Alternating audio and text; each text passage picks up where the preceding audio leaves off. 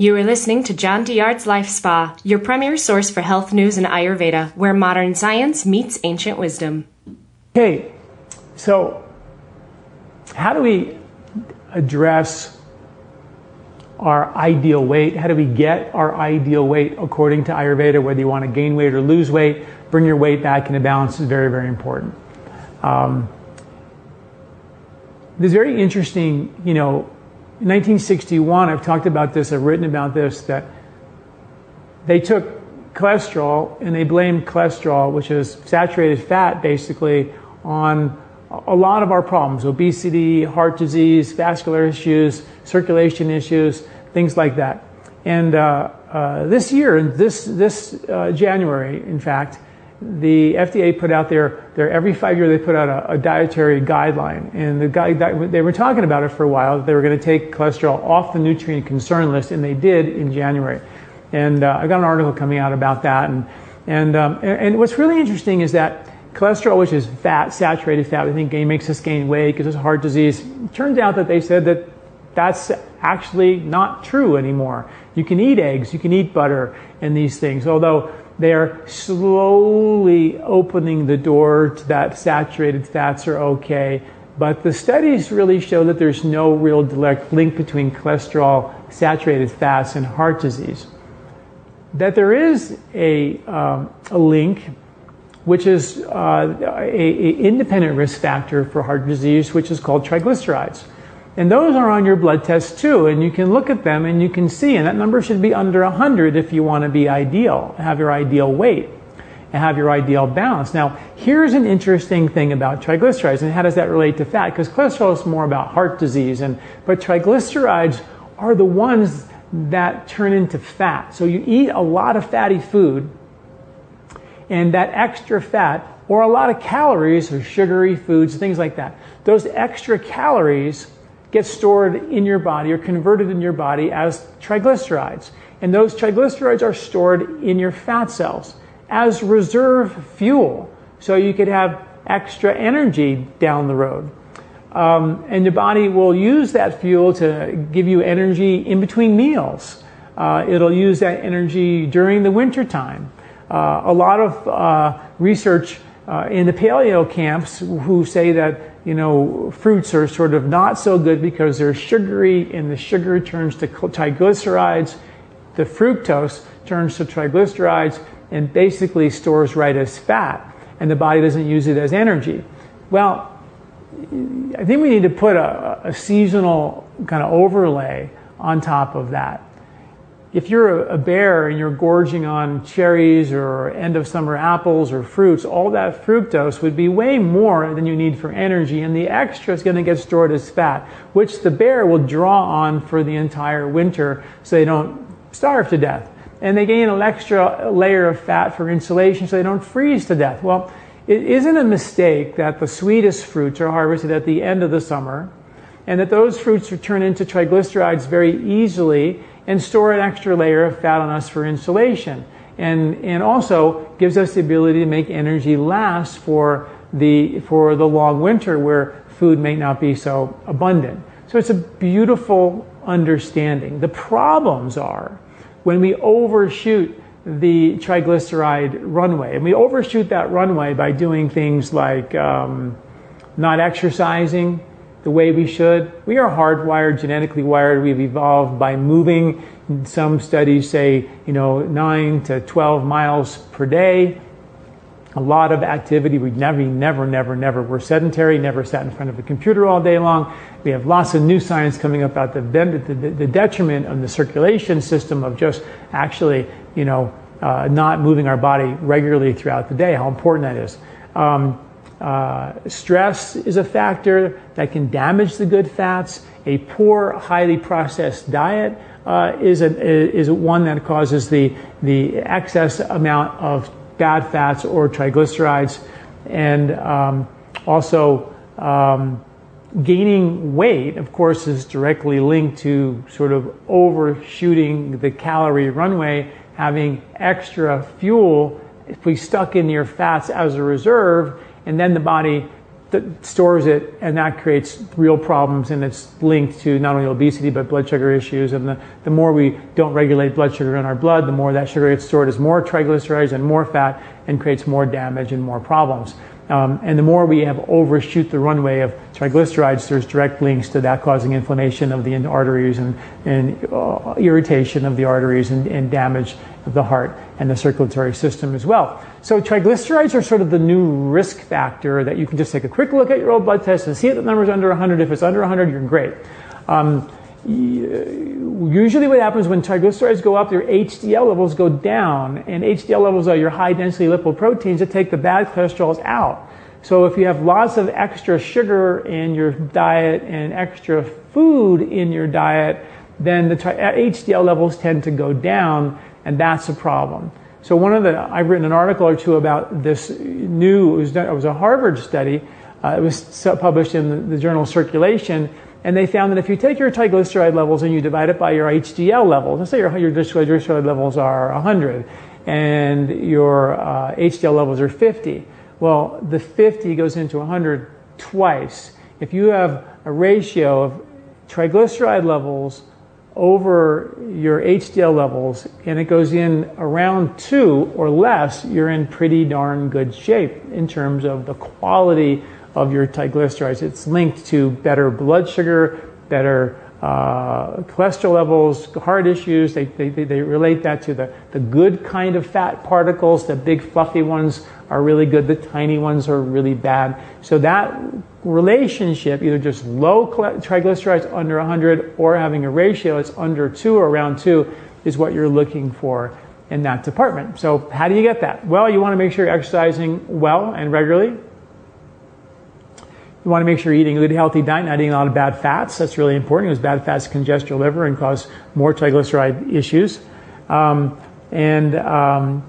want to make sure that we do a couple of more things that I want to talk about. One of the things that I thought was really super interesting is that triglycerides are made of carbon, hydrogen, and oxygen. And 1/5 of the triglyceride molecule is oxygen. And 4/5 of that triglyceride molecule is carbon and hydrogen, which basically turns into carbon dioxide.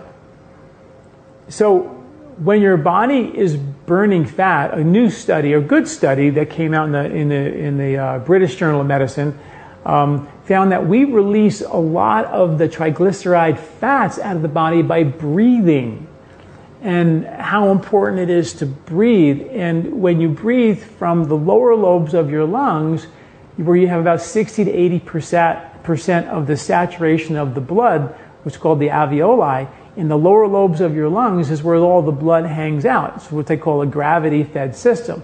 In the upper lungs, the blood sort of just gets, drips down into the lower lungs, and there's not a lot up there. There's alveoli up there, but they're not as perfused, and they don't exchange as much oxygen and CO2 out, oxygen in, as they do in the lower lobes of your lungs. So when you breathe efficiently, and of course, my first book, Body, Mind, and Sport, is all about deep nasal breathing exercise and having full respiratory capacity so you can breathe all the way into the lower lobes of your lungs, 26,000 breaths per day you take. And when you do that, you're perfusing oxygen in a more efficient manner, but more importantly, and the most important thing, is you're getting waste out. CO2, most of your triglycerides are being burned as you breathe. People don't realize that your breathing is a major source of detoxification of fats in your body. So if you're not breathing well, you're not going to burn fat well. So it was an interesting study, showed that breathing is a major way that we get rid of fat in our body. So one way to bring your weight back into balance is to make sure you're breathing in an efficient manner. In addition to breathing deeply, you have receptors in the lower lungs, baroreceptors, that in the lower lungs predominate more parasympathetic dominant activity, calm, relaxing, chill, handle stress, rebuild, rejuvenate kind of receptors in the lower lobes of your lungs. And when the upper lungs are for fight or flight receptors. If you see in the bear in the woods, take a gasping breath, upper chest, emergency, life-threatening situation. And in the life-threatening situation, the body stores fat and craves more sugar. You know what I mean? So this is sort of our culture, is that we're oftentimes very, very stressed. And the brain pulls down the menu, how do I get unstressed? And it starts craving sugar. And the more stressed we are, the more the rib cage gets tight, the more we start breathing like little rabbits 26,000 times per day, activating receptors in the upper lobes of your lungs, telling you that your life is an emergency 26,000 times a day. Now, if you breathe through your nose, the turbinates in your nose drive air all the way into the lower lobes of your lungs. And they activate calm receptors in the lower lobes of your lungs. And not only we are actually exchanging waste, CO2, 4/5 of your triglyceride molecule out of your body by breathing through your nose deeply. You're also activating parasympathetic dominance activation, which our study published in the International Journal of Neuroscience, when we actually measured nasal breathing versus mouth breathing, we saw that there was a significant amount of parasympathetic dominance when you breathe through your nose, which means that the body gets super calm. And when you're calm, the body burns the calm fuel, which is your fat. Fat is calm fuel, stable fuel, long-lasting fuel, sleep through the night, handle stress fuel. It's your chill fuel. And most people don't burn the chill fuel anymore in our culture. We've become super lousy at burning fat as a culture. And the problem with that, it doesn't matter if you're fat or skinny. If you're stressed out, some people actually, lose weight when they get stressed out. And some people are really good at taking that stress and taking the extra fuel that they eat for their brain, the extra sugar that they eat, they overshoot the calorie runway, and that gets stored as fat and we gain weight. So depending on your constitution, you may gain or lose weight, but the key, whether you gain or lose it when you're under stress, is to deal with the stress and to make yourself a better fat burner. So one take-home technique right away, I've written a bunch of articles about this, is become a very important nasal breather when you exercise. Learn how to breathe through your nose when you exercise. Use exercise as a model for handling stress in your life, which it is. And if you breathe through your nose and get air all the way into the lower lobes of your lungs while you're exercising, the body's going, yeah, I'm working really hard, but my nervous system is telling me that I'm really super calm. It's what I call the eye of the hurricane effect. The bigger the calm, the more calm you are, the more powerful the winds. That's what a hurricane is. The bigger the eye, the more powerful the winds. The bigger you're calm, the more productive you are in your life, the more able you are able to handle stress in your life. And that's what it's like, learning how to handle stress like water for a duck's back, so you don't trigger sugar burning, cravings, you trigger fat burning, even in the midst of stress. That's the key, right? Trigger fat burning even in the midst of stress. So, step one, use exercise as a demand for oxygen, and you deliver that demand through your nose. And so you get oxygen in the lower lobes of your lungs, activate parasympathetic dominance, and you breathe out all these yucky triglycerides that might be causing us damage. Very cool, right? And you got to breathe anyway 26,000 times a day. So might as well do that. Now, I have written a lot recently about the brain lymphs. Our last podcast was about the brain lymphs that they just discovered 6 to 8 months ago that they didn't even know existed before. They dump 3 pounds of toxic plaque out of your brain every year, and how important your lymphatic system is for this kind of drainage. Well, when you breathe, in ancient Ayurveda, when they talked about breathing techniques, and they use pranayama techniques, breathing through your nose, more and more research, and I'm going to be writing a lot more about this as the research becomes more available, the benefits of ancient nasal breathing techniques, pranayama techniques, for the brain lymphs that are only just been discovered. So, everybody's concerned about their brain. Everybody's worried about, the risk of Alzheimer's. We know that sugar causes that problem. It isn't a wheat thing. It isn't a grain brain thing. It's a brain drain thing that caused it. I have a new book coming out called Eat Wheat. It's a scientifically and clinically proven approach to safely reintroducing wheat and dairy back into your diet. And it's all about the science that you haven't heard that talks about that wheat is not the issue. It's our weak digestion that makes us lousy fat burners and inability to process these foods. Now, so the nasal breathing when you're exercising is so important for these brain lymphs. Okay, I'm going to be writing a lot more articles about different breathing techniques for brain lymph as they come out. I've written a couple already. You can go back and check about how to clean out your sinuses and things like that. But how fascinating is it to realize that just by exercising and you keeping your mouth closed, you're getting brain lift benefit, getting rid of bad fats, cholesterol, which is the number one risk factor for heart disease, an independent risk factor for heart disease and obesity and issues like that, and blood sugar. It's just so amazing. Not to mention, by breathing, you get the parasympathetic activation that calms you out, chills you out, de-stresses you, and helps your body burn the fat even better. So that's really neat, right? I'm going to make a quick note about the importance of really good digestion, how important that is. The whole Colorado Cleanse we're doing, starting in a couple weeks, we have our big group, Colorado Cleanse, that we're doing, and it's all about resetting digestion. Because if you don't digest really well, can't eat wheat and dairy, and once we were able to, now you can't, and you can blame it on the fact that the wheat's processed, and there are issues there, and there's a way to navigate around that for sure. But if you don't digest well, a lot of proteins and fats go through undigested, and they're too big to get into your bloodstream. And where do they go? They go into your lymph. When they go into your lymph, they congest your lymph around your belly. And there's good science to show that that lymph around your belly, if those big fats that aren't digested, those big proteins like gluten that aren't digested, get into your lymph, they push into your fat cells and they cause abdominal fat and fats around your body. And in addition to that, these lymphatic vessels get old and they wear and tear, and they just like your arteries. There's studies now showing that the lymph vessels can get plaque in them and can become damaged, just like our arteries. So our drains are just as important as our arteries. When you think about that, it's like, oh yeah, of course that makes sense, right? When really, when your house has problems, you rarely have to clean out the pipes taking the water into your house, but you more frequently have to clean out the pipes taking the waste out of your house, right? So it's sort of we have it backwards. We're cleaning the arteries all the time, but we never really address the drains.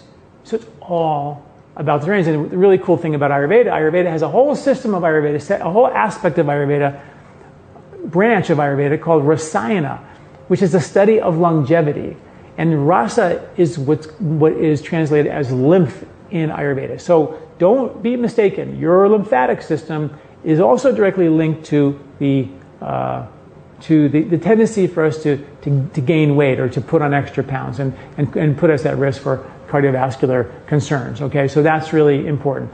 Exercise is really great for your lymphatic system as well, and breathing properly a piece of that puzzle. Really cool. Okay, so now let's move on to some other things that are really important. Well, let's talk about some things to get rid of triglycerides and balance them first. One, no processed fats, no cooked oils. If you look at a loaf of bread and that bread has cooked oils in it, not good. A cracker, anything that's been baked in an oven that has cooked oils in it, I highly recommend don't eating it.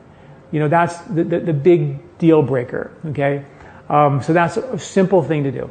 Foods should be simple. Whole foods, not processed foods. Please, please, please. You're congesting your arteries, you're congesting your lymphatic vessels, you're congesting your heart, and you're storing that extra undigestible fat in your fat cells, and it's causing weight gain issues, okay? So that's really super simple. Exercise, we talked about, really important. Studies show that fish oils, for example, are really important. If you have high triglyceride levels, taking fish oils, like 4,000 milligrams of EPA and DHA a day, actually can lower your cholesterol by your triglycerides by 30 to 40%. Very, very cool. Every 1,000 milligrams of EPA or DHA, marine-based, unfortunately, plant-based, like flax and things like that, didn't have the same effect on triglycerides as did the fish oils. And I know a lot of you are vegetarians, and there are other ways that flax and chia and plant-based omega-3s work that are not really completely understood yet. But we do know, if you have triglyceride levels that are high, that taking 1,000 milligrams of your omega-3s, fish oil omega-3s, will lower your triglyceride level by 10 to 15%. And 4,000 a day gets about 30 to 40%. So it's a big difference. And fish oils work really well. Turmeric works really well. Amalaki works really well. These are all the things we know, and I've written a lot about that lower triglyceride levels really, really well if they're a bit high. And of course, you got to take the fats out of your diet. You can't overshoot the food runway, right? Because any extra calories is going to turn to triglycerides. It's your body's first way of saying, okay, I'll put this over here and I'll use it in between meals today. But then you don't use it in between meals, and it starts to push deeper into the fat cells. Super simple, makes perfect sense and easy to resolve, right? So really, really important. You want to make sure if you're going to do fish oils, get good quality fish oils that have no heavy metals in them. And I'm a big fan of naturally enteric coated fish oils, which means that they don't get digested. They go right into your intestinal skin. They support health of your intestinal skin and right into your lymph as well as your blood. And they deliver those good fats to your brain and to your heart and to your arteries and to good places. So that's really important. I wrote an ebook a while back called the Weight Balancing ebook. And it was based on, and it's free. And it's a whole ebook. It's really beautiful. And if you're looking to balance your weight, then read this ebook. It was based on a study I did when my book, The 3-Season Diet, came out. And it was all about, we had like 18 people and we had them eat 3 meals a day, no snacks. And we gave them a questionnaire asking them, how they felt each week. And at the end of we gave them a before and after questionnaire. And what was interesting was that when I asked them to eat breakfast, lunch, supper, no snacks, they had a hard time with that the first week because they were so addicted to having a little nibble here and a little nibble here and a little here because we have food like 24/7 now. We're not used to not eating. And we have good science to suggest that we thrive when we don't eat. The cells live longer, mitochondria make more energy. We're genetically wired to not eat that much, but we now have food all the time, and a lot of times the food is sugar based or sugar laced, and it doesn't deliver fat, long-lasting energy. It figures sugar, quick emergency energy, and we feel good for a minute, and then we're crashing. We want another snack, and we've created a culture where we become really good at sugar burners, sort of, diabetically, and really lousy fat burners, which means energy doesn't last long. Which means we can't be calm, we can't handle stress, we can't chill, we get depressed, and we store extra fat and gain weight. Those are our two issues, right? We have a lot of mood instability issues in our culture. We have a lot of weight-related issues. More than 35% of the population is obese now. This is not even funny, but it can be so quickly brought back to balance if we just all follow some of these super simple rules. And in that weight balancing ebook, I talk about exactly what we had our study group go through. And I'll give you the highlights of that, and you can go read it for more of the details. Step 1, 3 meals a day, no snack. If you can't do that, and your blood sugar is so wacky, you got to eat 4 meals a day to get through it, do that. Then have 4 meals a day, and then work down to 3 meals a day. Okay, that's going to be step 1. Make lunch a bigger meal. Relax, enjoy your meals. Don't race through them. Make them count. You're only going to eat 3 times a day, so make them count. Okay. Then, if you can do that, and once you accomplish that, go to step 2. Step 2 is to have a smaller supper. Okay, you're still having a good breakfast, a nice, bigger, relaxing lunch, and then in the evening, a very small supper, a soup or a salad.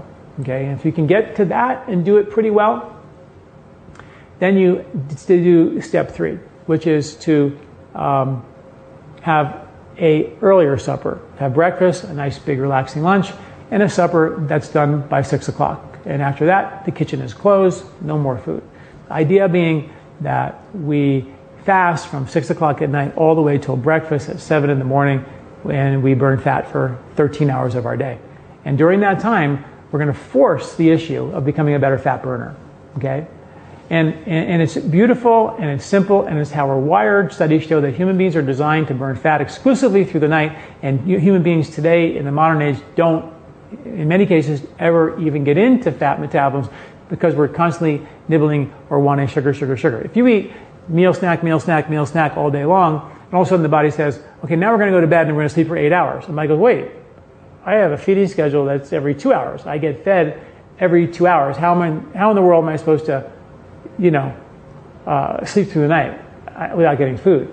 So a lot of us don't sleep through the night. We wake up, we're hungry, we get up here, there. We don't have deep sleep anymore because we're not able to burn fat. And that is a problem because the brain lymph drains when you sleep. And if you're not sleeping well, it's not going to drain the brain good.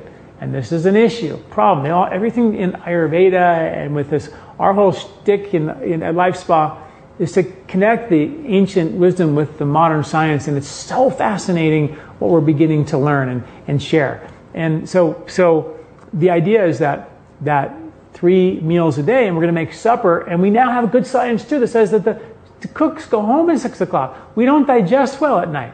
That if you eat even just 2 meals a day, breakfast and lunch, as much as you like, versus eating 6 meals all day long and a big supper, that you lose significant weight when you eat in the beginning of the day versus the end of the day or all throughout the day. So it's really cool the science is bearing that out, something Ayurveda knew for thousands of years. I had a guy a few years back.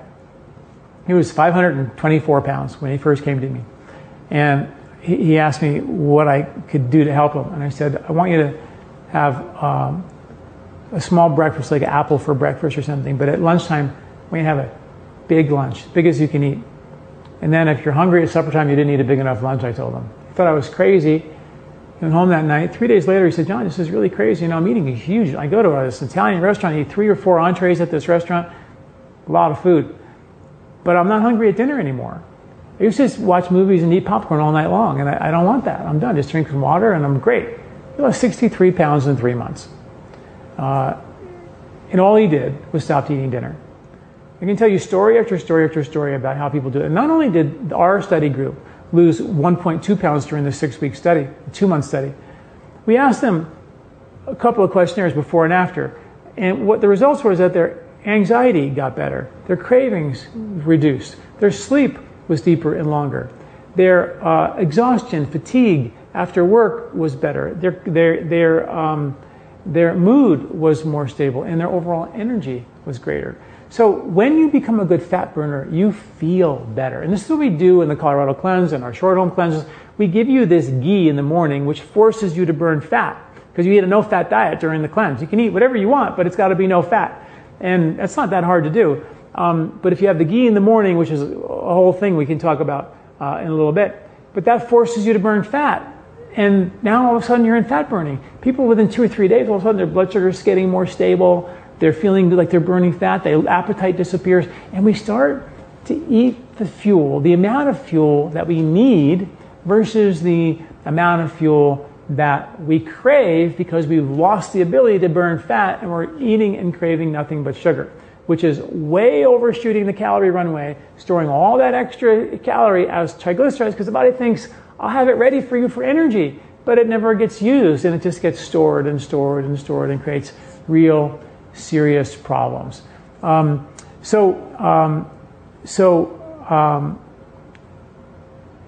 the major thing, is to go, I didn't finish.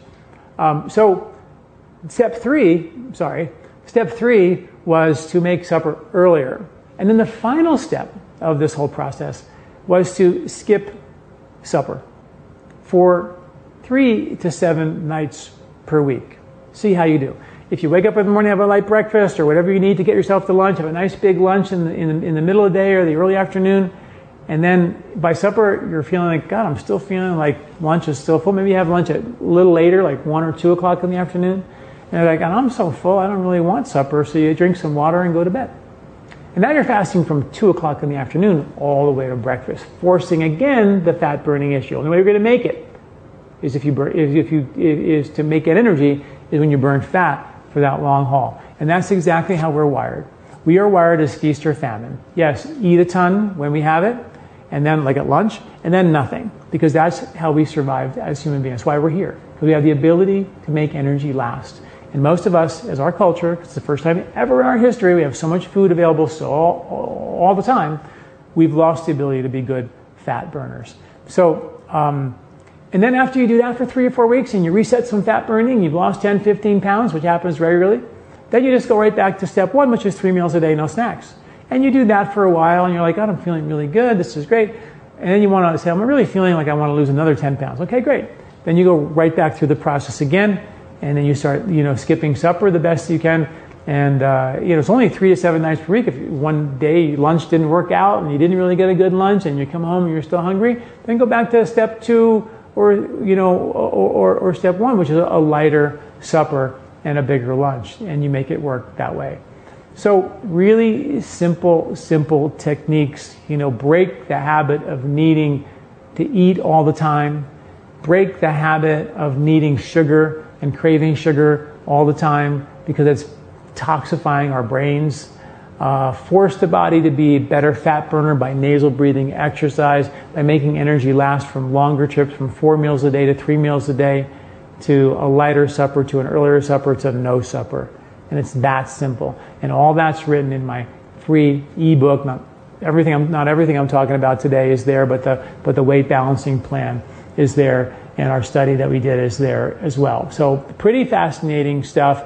I'm going to see if I can answer some questions about this. If anybody has any questions.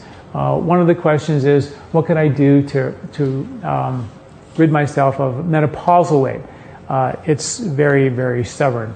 And also at the same time, I want to invite you all to ask some questions by pressing *2. You can call in on the phone and do that, and we can talk to you. The answer to that question, what can I do to rid myself of menopausal weight? Menopausal weight is very interesting. There's 3 basic reproductive hormones. There's estrogen, progesterone, and testosterone.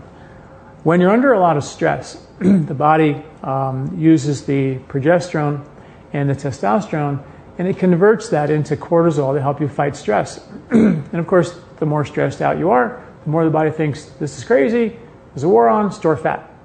So in our lifestyle, where we don't take time to relax and chill and enjoy our life, connect with nature, be in nature, hike in nature, kind of retrain our brain with the rhythms of nature.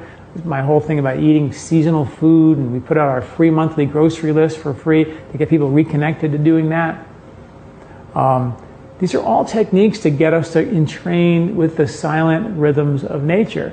And they're important. Meditation, we have a whole meditation course and some free meditations you can use to help train the brain to become more still and de-stress and not constantly be hitting the alarm bells. Our nasal breathing exercise has been shown to trigger alpha brain production as opposed to stressed out beta brain production during vigorous exercise, suggesting that if you breathe through your nose, you can handle exercise stress or life stress from a calm place. So the brain waves, instead of being frenetic and scattered and frantic and store fat and crave sugar, it's an emergency, I gotta run. The brain's like, hey, I'm chilling. Life's not an emergency. I can burn my non-emergency fuel, my fat. Meditation does the exact same thing. You're dipping the cloth, your brain, in the dye of silence, training it that the eye of the hurricane is the source of your power and your productivity and your ability to be incredible, right? This is not about being a meditator or doing yoga and breathing is like limiting your productivity. This is about unleashing your unlimited potential from my perspective.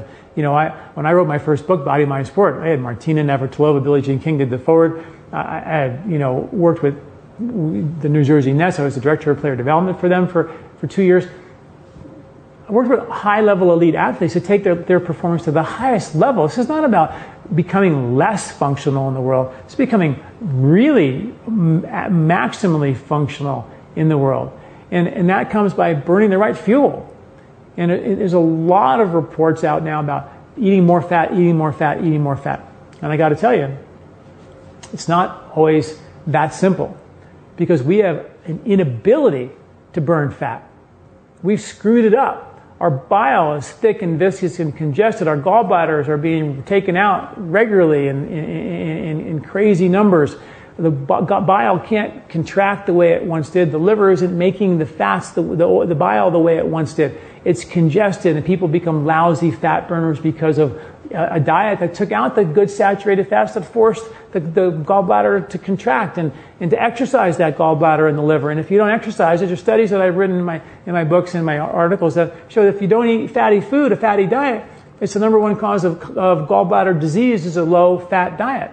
So here we have a situation where you can't just put fats back into your diet because most people will have real problems because of that. We've got to break the sugar habit first, reboot digestion second, and then gently reintroduce the good fats back, like good fish oils, maybe a little tiny bit of coconut, like a teaspoon of coconut oil per day, good quality olive oil that I've written about. You can't get the junk, it just clogs you up. Very important to get the highest quality food if you can afford it, the very best that you can. So, back to my question about menopause. If we are under stress, then that's going to definitely tell the body to store fat. And what happens when the progesterone and testosterone go to the adrenals to help the body make more stress hormone, which makes you fatter, by the way, it leaves the body with low testosterone and low progesterone, but the estrogens remain the same. So from the body's perspective, the body perceives that as a unopposed high estrogen. So you have the testosterone and progesterone being usurped to make stress-fighting fuel, which makes you gain weight, and you're left with high estrogen because the balance has to be there. And if the balance between the three isn't there, and you have one that's high, which is the estrogen has been untouched, not to mention all the estrogens in our foods and our diet and all these growth hormones and things that make people grow, that's what estrogen does. You leave it unopposed, higher than the triglyceride level, than the testosterone levels, and the progesterone level. The body will perceive that as high estrogen and gain weight, because that's what estrogen does. It builds you up. That's why they inject cows with estrogen, because it makes them grow bigger. So that's how you break the pattern. You break that pattern by, you bring some progesterone back into the diet, and that's sort of the magic bullet in terms of HRT now, is to just give progesterone. But I think more importantly is to ask the question, why did I get this problem in the first place? Where did this progesterone come from in the first place, and fixing that problem the very best we can. Okay, a couple of other questions.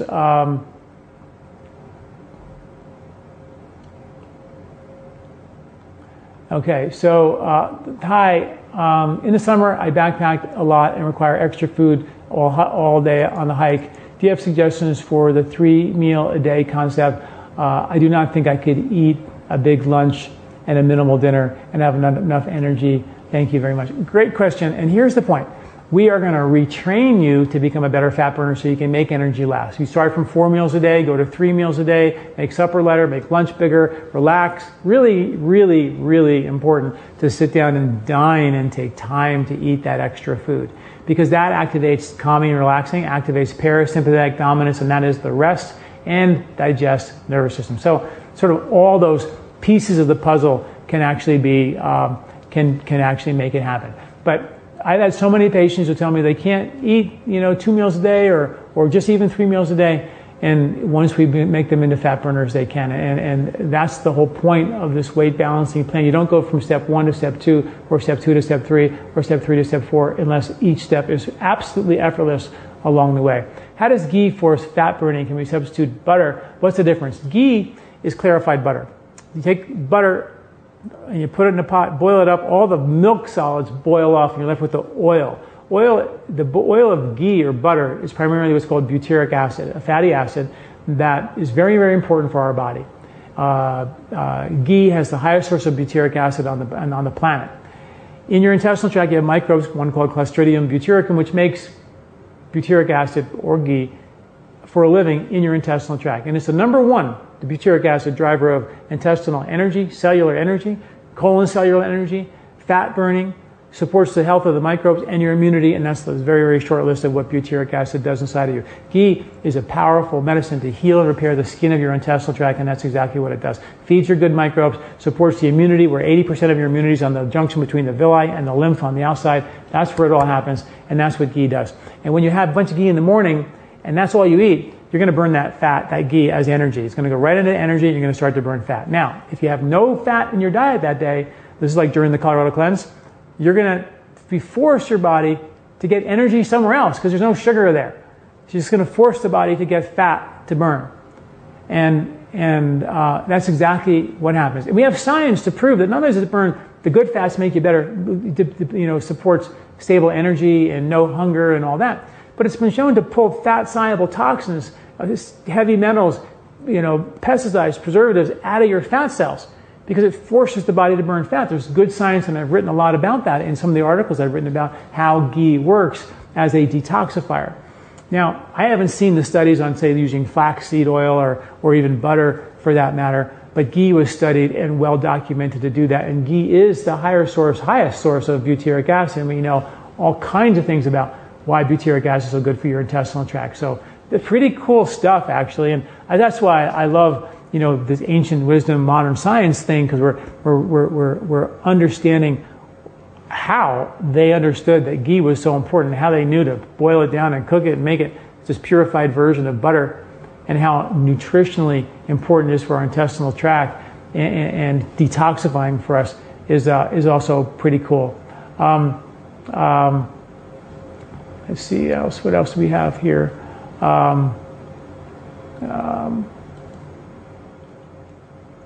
Okay. The other question is, sorry. I had my gallbladder removed, total hysterectomy, my tonsils removed. Is my weight gain possibly due to a hormonal imbalance?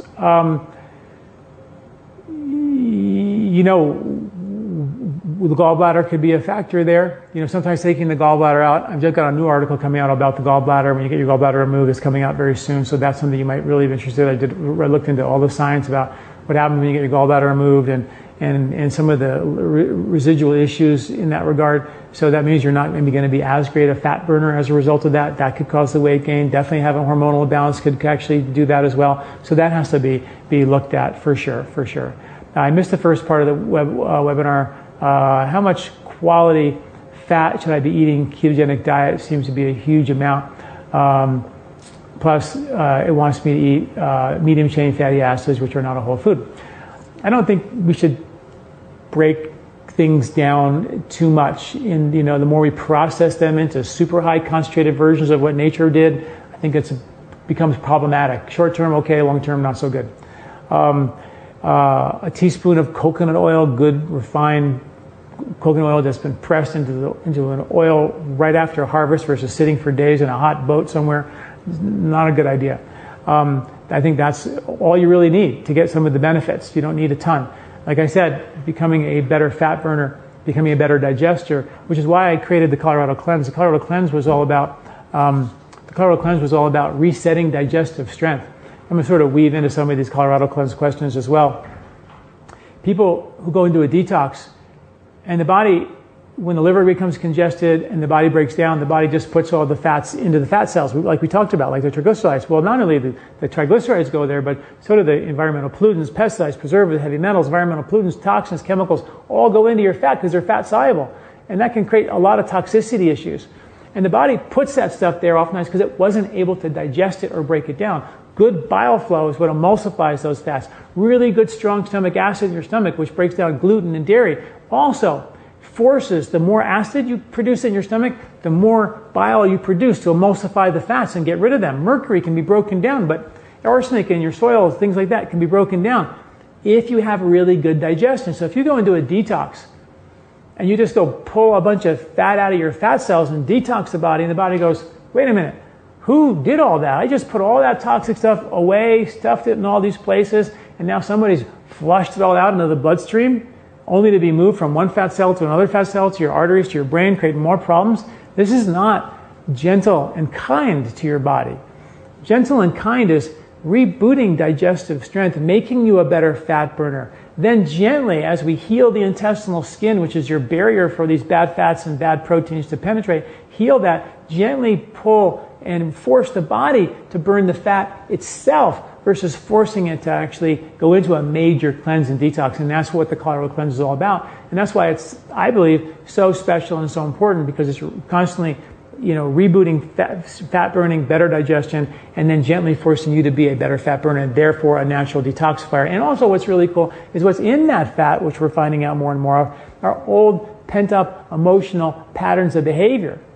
Like, a lot of us really think about it. We realize that it's our crazy mind that causes most of our problems. It's the stress and our worries and stress out, old patterns of behavior that plow through our gut, take out our good bugs, take out our intestinal skin, and that damages the ability to have the intestinal skin be a barrier for toxins. And then all those toxins default back to your liver. Your liver gets congested, your bile becomes thick. With no bile, you have no buffers for the good acid, so the body won't make the acid in your stomach, and therefore my acid stomach, which is my big first barrier for protecting me from yucky, toxic stuff, isn't there for you anymore. And now you can't eat wheat, you can't eat dairy, you can't eat hard to digest things like corn and soy or nuts or seeds. It just goes down, and then you start just taking stuff out of your diet. But you can't take the toxins from the environment out of your diet. There's mercury on all your organic vegetables from the coal mine clouds that cover America. We can't avoid the toxicity. We have to become better digesters. It isn't about not eating wheat or not eating dairy, or not about that. It's about making sure that you are a great digester, because that is your ability to detoxify. Yes, eat the food that you like, the most wholesome food you can find. But if you have a lot of foods you can't eat, yeah, don't eat them, but let's not stop there. Let's fix the reason why. Let's reboot digestion. Let's make that happen for you. And that's so important. What else can we do if we had our gallbladder taken out? Again, I get so many questions about this, and it's an epidemic of people getting their gallbladders out. And the good news is it doesn't matter. We can work around the lack of the gallbladder. I promise you we can. And I have this article coming in, and I'm going to kind of defer a lot of that discussion. But so much of it is about like doing the colloidal cleanse and forcing bile flow and forcing your liver to be cleaner so it can make bile on demand better. These are the things that have to happen. Very, very important. Okay. Really, really important. A couple of Colorado Cleanse questions. Can we juice the beet tonic and green drink ingredients and drink them raw? Absolutely. In the Colorado Cleanse, how the Colorado Cleanse works is we have just a 14-day digestive reset and detox. And the first 4 days are eating whole foods, no wheat, no dairy, no allergenic foods, just whole non-processed foods.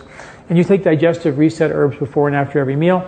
And you also take 1 beet per day, a green drink that we make special to help increase alkalinity and lymph flow and detoxification, and an apple a day.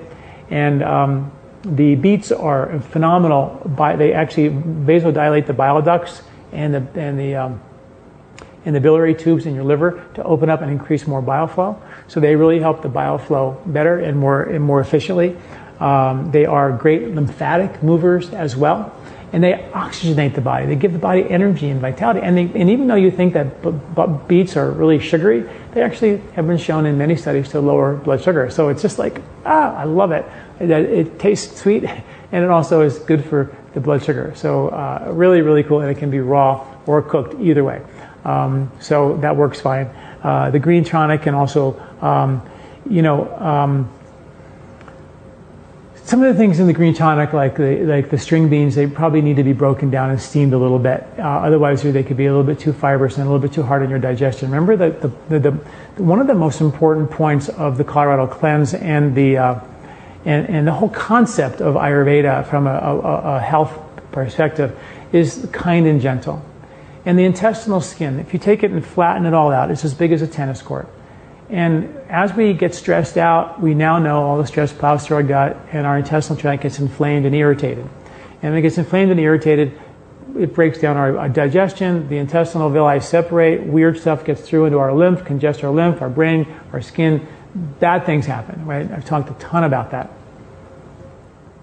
So the importance of your intestinal skin is so critical for your health and your longevity and your digestion. So it's really, really important. So when you eat a lot of raw food, unless you have really good digestive fire to break down that fiber and that cellulose and all that, which a lot of times it acts as an irritant into the intestinal skin, it can be too rough on the intestinal tract. That's why we use khichdi, which is like somebody took the time to take the rice and dehusk it by hand, and they took the mung bean, they cut it and split it, and the husk fell off, and then they would cook it with herbs and spices for hours and make this this convalescent soup that we give to babies and to elderly people to heal and repair them. And they did it by healing and repair their intestinal skin with ghee, with khichdi, with really kind, gentle foods. So when you're doing raw foods, not that raw food is bad, it's just that it's not so good now when we're trying to heal your intestinal skin. And the microbes line that intestinal skin. And if it's constantly being cleansed with roughage, it can irritate and inflame and create problems in our ability to restore the intestinal skin and the good, healthy microbiome. It's sort of very delicate and very gentle. And overdoing raw can create some intestinal irritations. You got to be careful. And that's one of the things we see in practice, that as soon as somebody gets any kind of intestinal inflammation, the first thing they got to get rid of is raw food. So bringing, and I've got another article that I'm writing in the process of doing all the research on the difference between raw and cooked food. And some of the research shows, what foods are better raw, what foods are better cooked. It's a lot of research that I'm in the process of doing. So I promise you that's a work in progress that I'm super excited about as well. So stay tuned for that. The beets can be done raw, the green drink, steam it up, blend it up, make it into a soup. You can drink it hot or cold, and that works fine. Apples are okay raw, but they're even better cooked too because they're super kind and gentle for your intestinal tract. If you have delicate issues as we go into this cleanse, you do everything a little bit on the cooked side. Would it be beneficial to consume ghee in the morning after completing the Colorado cleanse? If yes, what's the recommended dose? I don't think that it's the greatest idea. That it's the greatest idea in the world for us to take ghee, like as if you're doing oleation, for the rest of your life. You eat ghee every morning, that kind of a thing. A teaspoon, not a big deal. You can put a teaspoon of ghee in your coffee or in your tea, or even coconut oil in your coffee or tea. Blend it up and drink it. It's perfectly fine. However, Ayurvedically, when you do oleation, which is taking ghee a little bit more, challenging the gallbladder to contract and become a better fat burner and detoxify you and heal the intestinal skin with more of that ghee if you put it into your intestinal tract, that process is said to take 7 days, and that's the maximum. And it's said not to do it for longer than that. Now, so after you do the 7 days, I would take a break for a while. If you want to reintroduce some dietary ghee or cook with it again, or a teaspoon in the morning, I think that's fine. But I give your body a break from the fats because you just took a lot during the ghee cleanse, and then move on from there. What if some of the ingredients in the Colorado cleanse are found to create cellular reactivity for the person? These foods were identified on the ALCAT test. Here is the issue. An ALCAT test is an allergy test. Here is my concern about allergy testing, and there are some pretty good, like the skin prick test has been deemed to be 53% inaccurate and 93% in one study of kids who are reactive on a test to certain foods actually had no reaction when they actually ate those foods, any measurable reaction. So I've written some interesting things about some of the testing that's been done. What I find problematic with a lot of these tests is patients will come into me with one test and then 6 months later have the same test back and have a whole brand new list of foods that they're allergic to and can't eat. So a lot of the reactivity is based, it's a snapshot of what they're reactive to at that particular time. And the intestinal tract may be reactive to one kind of food today and another kind of food tomorrow based on the irritation and the inflammation and the self-repair that's constantly going on. And so I'm sort of a little bit reluctant to have people avoid foods based on those tests. I'd rather, and this is the new science, have people avoid foods based on how they feel when they eat those tests. I have so many patients I say, how do you feel when you eat wheat or dairy or corn or rice or soy or all these and they all go, oh, I don't eat those. But because they were told not to by an allergy test. I'm going, well, let's before we take so many foods out of our diet and start living in this bubble, let's make sure that number one, you digest well, you can digest fats well, you can digest hard to digest proteins well, you can detoxify well, let's heal and repair the intestinal skin, get the lymphatic system draining better, and all of a sudden this reactivity issue sort of disappears. I can't tell you how many patients I had who had allergies, severe allergies to a lot of foods, now don't have these food intolerances anymore because we repaired the problem. As opposed to taking the food out of the diet. Now, taking the food out of the diet, whether you be celiac or have an issue, for sure, if you're having issues with it, take it out. But that's not, in my mind, the final solution. To say, okay, you have this whole list of foods, you eat them, you feel bad, let's take them out, now you don't eat them for the rest of your life. Then you get another test 6 months later, and there's another 10 foods they add to that list. And then another 10 foods they add to that list. And it starts to get pretty scarce and slim pickings of what you can actually eat. I'm like, yeah, let's take them out, but let's let's also run a fine-tooth comb through your digestive process and do some repair and support these functions of the body and see if we can get you back on digestive lines so you can digest again. That's sort of how I look at it, and I find it to be great. It's just empowering for people. We're not like, okay, I can't do it. There's no way I can. Maybe, but let's not just throw the towel in and then let's give it a go. Let's go down with a fight and see if we can get this digestion back online, because it's your ability to detoxify, and that we don't have that much control over. Even if the organic foods have mercury on them, we can eat the best quality food, and for sure we should, but we can't avoid all the toxins in the environment, the stuff we breathe. And one study that showed that in America there's 400 billion pounds of toxic chemicals being dumped in the environment every year in America. 72 million of them are cancer causing. So it becomes really difficult to do that. How important is to stop drinking coffee? Just 1 cup a day with half and half. What can I replace it with getting off of coffee? Okay. During the Colorado cleanse, we do ask you to go off stimulants of any kind, coffee, sugary foods, things like that. It's a low-fat time of the year, or time during the cleanse as well. So we're not eating any of that during the cleanse. And when you become a better fat burner, that's how you stabilize it. See, sugar and coffee stimulate us to go up and down, up and down, up and down. How do you get rid of coffee? Become a better fat burner. And make sure that you can make energy last from breakfast to lunch, from lunch to supper, from supper to bed. Make sure you have the ability to make long trips really, really well. Start by having maybe 1 cup of coffee with your main meal in the middle of the day as part of a digestive support. After the meal, a little cup of coffee, do it that way. Versus on an empty stomach, to get you energy in the morning, which gives you energy and then crashes you. And next thing you know, you're on the up and down roller coaster all day long. And of course, the brain knows when I'm down over here at 4 o'clock in the afternoon, pulls down the menu and says, I know how to get out of this hole. I'm in another cup of coffee. And then you're off and running again, right? So how to break that is by getting the body to burn fat by having a meal, nothing, meal, nothing, meal, nothing. Force the body into fat burning. Have a little coffee with your meal so it's digested as part of the meal, and then you can break the habit completely from there. Lots and lots of water. Coffee is dehydrating, so drink, if you're going to drink a cup of coffee, I would drink at least 2 large glasses of water, one before and one after that coffee, to help make sure it doesn't sort of astringently aggravate, irritate your intestinal skin. Very, very important. Great question. I shouldn't tell you this, but in the new 2015 to 2020 dietary guidelines that just came out, where they put cholesterol back on the list, I'm not going to tell you. But, okay, I will.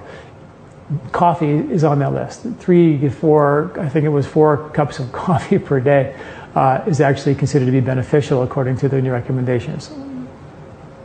You got to be careful with that recommendation. However, a lot of people assimilate the caffeine way too fast, and it becomes way overwhelming for them. It stimulates them to make energy they don't really have, and they go into adrenal fatigue and depletion. So you have to be very careful with that recommendation. But I wrote an article called "The Good and the Bad, the Ugly of Coffee." You can read the research on both sides of that aisle. If you want to learn more about that, I've got a pretty cool article about that. So check that out as well. But never a dull moment when it comes to the research.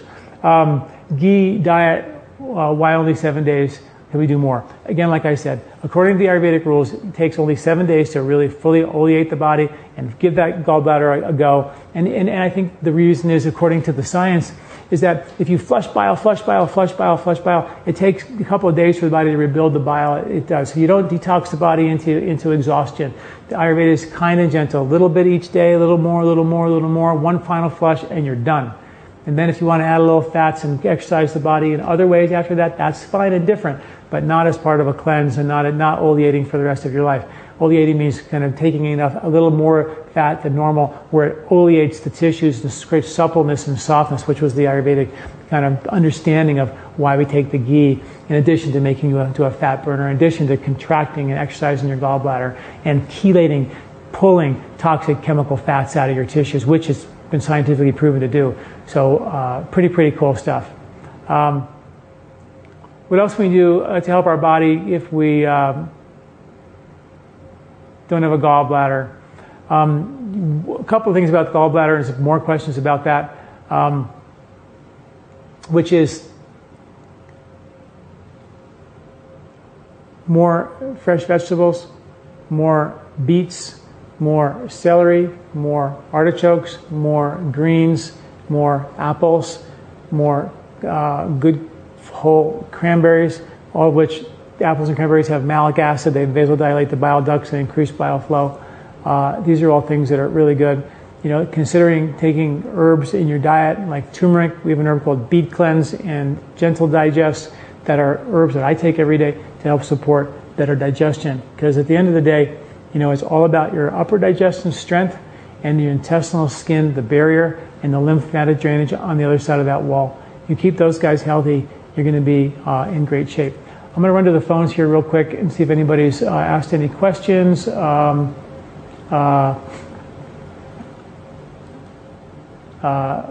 anybody has any questions, just push *2.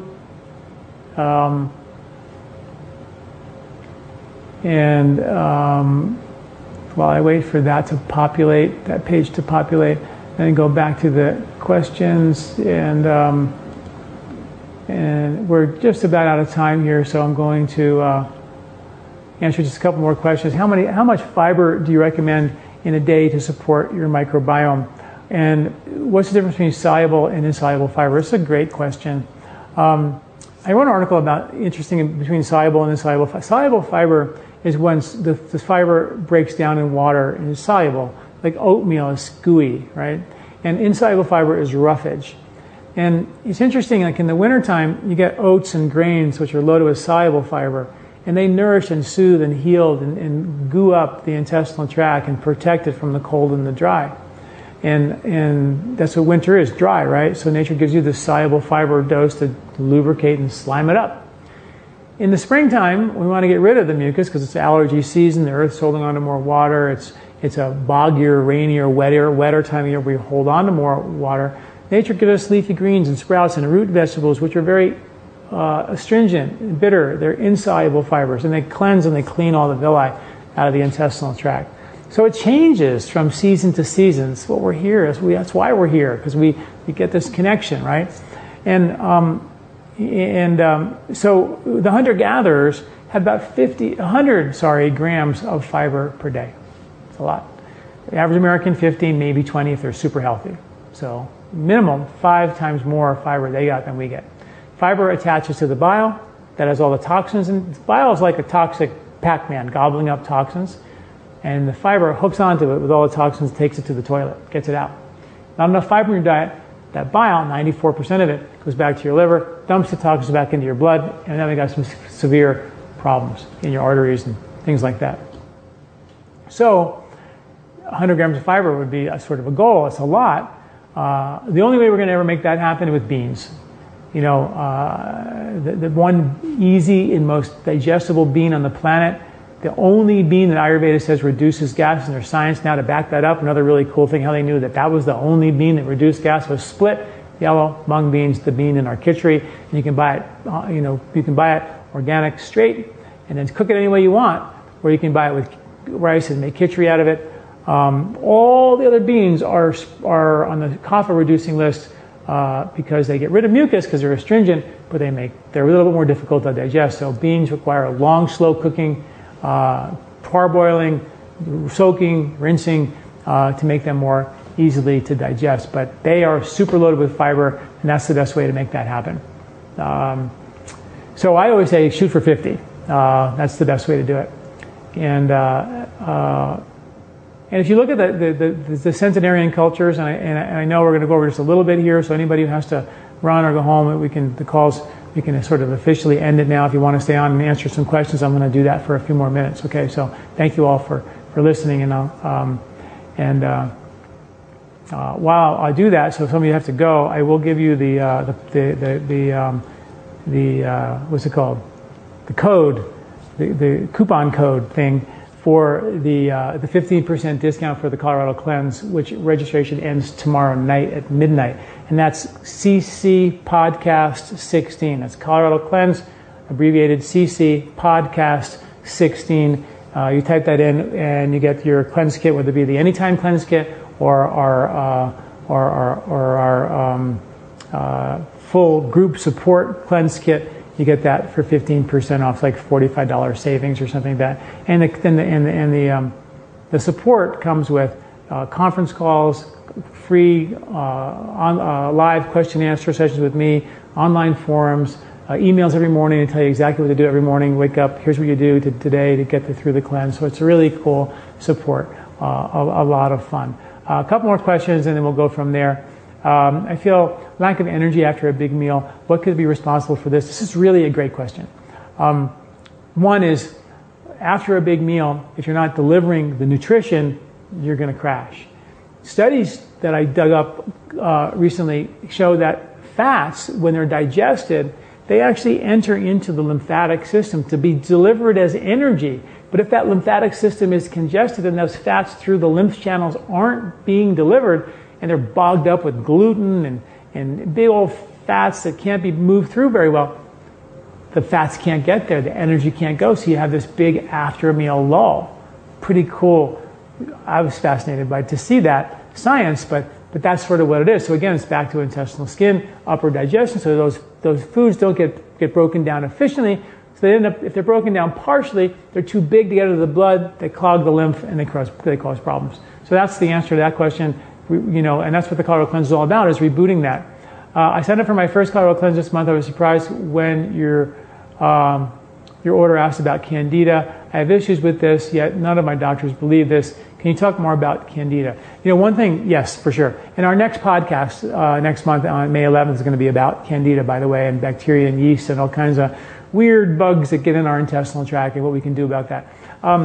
Candida is an opportunistic fungus that is always there naturally but gets out of hand and becomes more problematic. And how do you fix it? Well, you support upper digestion, you support the intestinal skin, and sometimes what I'll suggest to do is take a probiotic that we have called Gut Revival, which has these colonizing probiotics that stick to the intestinal wall and create an environment where we have more permanent residence, as opposed to probiotics that you take and they work, but if you stop taking them, they don't work. The idea is to create a permanent new stable of good bugs, and that's what the colonizing strains of probiotics do, is they create permanent residence. And that also is, Gut Revival has this Saccharomyces yeast that actually knocks out the bad bugs, and Candida in particular, science shows that it does that. So you take the colonizing microbes with the Saccharomyces, put that together, it's called Gut Revival. You take that one packet twice a day during the cleanse or before and even after, and that goes in there while you're healing the intestinal tract. It knocks down the bad bugs that might be proliferating. So that's how we navigate that, and that's why we ask that question, because it's problematic again. When I first got into practice 30 years ago, Candida was like a big thing back then, and slowly it's kind of waned away, and now it's sort of back in full force, and so is small intestinal bowel bacterial overgrowth, things like that, SIBO. And these are all problems that are challenging, but when you understand the logic of the body, they make more sense, and how you fix them makes more sense than just doing extreme things like killing bugs, because it's not great to do that and very difficult to bring the body back into balance after we use a lot of bactericidal agents, even if they're natural. Would the Colorado Cleanse be okay without the herbs? Sure, you can totally do the Colorado Cleanse without the herbs. The only thing that the herbs bring to the table, and in the Colorado Cleanse book, all of our versions of the book, we have a brand new one out now. That's a full-blown cookbook as well, which is super cool, is that when we give you the option to buy herbs locally, I give you alternative suggestions to our herbs. You don't have to just do our herbs. But how I created the cleanse with the herbs to reboot digestive strength. You take a digestive herb like warm, cooler, or gentle digest, beet cleanse for the liver bile flow, and sugar disturber for cleaning out the pancreatic ducts before the meal, and turmeric plus liver repair, Mangisa for your lymph, and regenerate to kind of clean the body out and drive energy into the body to after the meal to support lymphatic flow, bile flow, pancreatic enzyme production, and liver function. And so we have this major reboot going on for the upper digestion, and you do that during the entire cleanse, because that's what it's really about, is to end up where you don't need to take these pills and powders for the rest of your life. And that's sort of why I do it. So I'm a big fan of using the herbs to help get the full benefit. But yeah, if you did it without it, you would definitely get some really good benefit as well. One more question. If we lose weight on the cleanse, will we just gain it right back after the cleanse? How do we make sure we keep it off? A couple of questions in that regard. If you're worried about losing weight, make sure you eat off the poly meal diet, which is rice, beans, soup, salad, fruit, even lean meat to keep your blood sugar stable is okay. So it's very important that you eat 3 good meals a day, sometimes even 4, to make sure your weight stays stable. You maybe want to dial the herbs down to just 1 dose of the herbs per day versus 3. You can also make sure you don't overshoot the ghee and take too much of the ghee. And this is a way to make sure that happens, and that works, really, really well. Another question here. Hi, Dr. John, thank you for all your work. I have a Vata type. I'm very active. Should I slow down during the cleanse? During the Colorado cleanse, it's a cleanse designed to move and to be active and to go to work and do your stuff. You don't have to live in a bubble or go on retreat. We do, in the book, give you options, if you do want to go on retreat, how to do that, and with yoga and breathing and meditation, things like that, for sure. Even a whole section on self-inquiry, how to do the inner emotional work while you're burning all this fat to make transformational change with the emotional patterns of behavior that many of us are struggling with to change.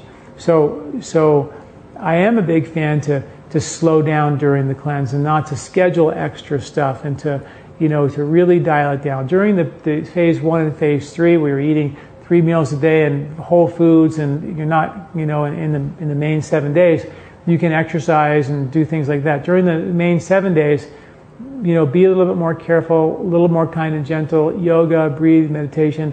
Use that as an opportunity to get some deep rest. And if you do exercise, make sure it's on the more mild side. Definitely not time for super vigorous exercise, because you're burning fat, but you want to reset the body to burn fat, not burn fat and then use it all up on a 10-mile run or something like that. You want to take the body into this new fat-burning state in a kind, gentle, and therefore create a more permanent effect in that regard. So yeah, dial it down, meditate more. If you don't know how to meditate, we have our 1-minute meditation, which is great. Also, or look at our meditation course. But we do have some pretty cool meditations. Even the 1-minute meditation is great. But dial it down the very best you can. And good structure with your meals, mealtime. Where you're eating regular meals, which is always hard for a Vata body type. I don't have excess weight to lose. What would you say about fat burning when there isn't much fat to burn? It's more about gaining calmness and stability by 3 meals a day, no snacks. And that's exactly right. It's really not about fat or skinny. It's about making sure you're burning the right kind of fuel. If you are really skinny, but you need meals all day long, you're not burning fat. Okay? You're not digesting, more than likely, you're probably not digesting the fats, and therefore delivering those fats into your fat cells so you have energy to last. So that is a reset request, by your body. Hey, I don't have any fat on my body. I burned it all up. I can't store any good fat on my body because I can't break it down fast enough to deliver it. Every time I break it down, whatever I do break down, my body uses energy. But I can't give my body what it really needs to store and have a little extra, which you're wanting probably to do is have a little bit of a buffer, because fat is a buffer for stress. That's why bears hibernate and gain a bunch of weight before, so they have a buffer for the long enduring harsh winter. And we need to be able to pull that off. And so that's what that's about. So that's kind of going to be an upper digestive reset, with all the herbs we talk about to digest, to help increase digestive fire function, bile flow, pancreatic enzymes, duodenal enzymes. All those guys got to be there for you to be really good, to be a good fat burner, and really important and efficient bile flow. So again, thank you for the call. Again, if you're interested in doing the Colorado Cleanse, please join us. Registration ends tomorrow night at midnight. And this is the early bird special is over. It was over last week to get the really super discount. But we're giving guys who are on this call the coupon code to actually get the early bird special once again, which is really special, cool. And that coupon code for that early bird special for Anytime Cleanse or our Colorado Group Cleanse, where you get the online support and the emails every morning and the customer service and the forum where you can ask we have over 500 cleansers so far that are going to be cleansing from all over the world. So you can kind of chat with them and share recipes. It's super fun. Online question and answer sessions live with me, and a whole bunch of online information about how to navigate the cleanse and what the cleanse is about and why. We have all kinds of new stuff on the website and in the group support page when you get to that page, when you sign up for that. And that's all for on a major discount right now until tomorrow night at midnight. And that's Colorado Cleanse CC Podcast 16. That's CC Podcast 16. All no spaces. All doesn't matter the case. CC Podcast 16. That again is 15% on off all of our kits and support, and that expires tomorrow night at midnight. So I hope you all join us for the Colorado Cleanse. I'm super psyched about it. Can't wait. And thank you for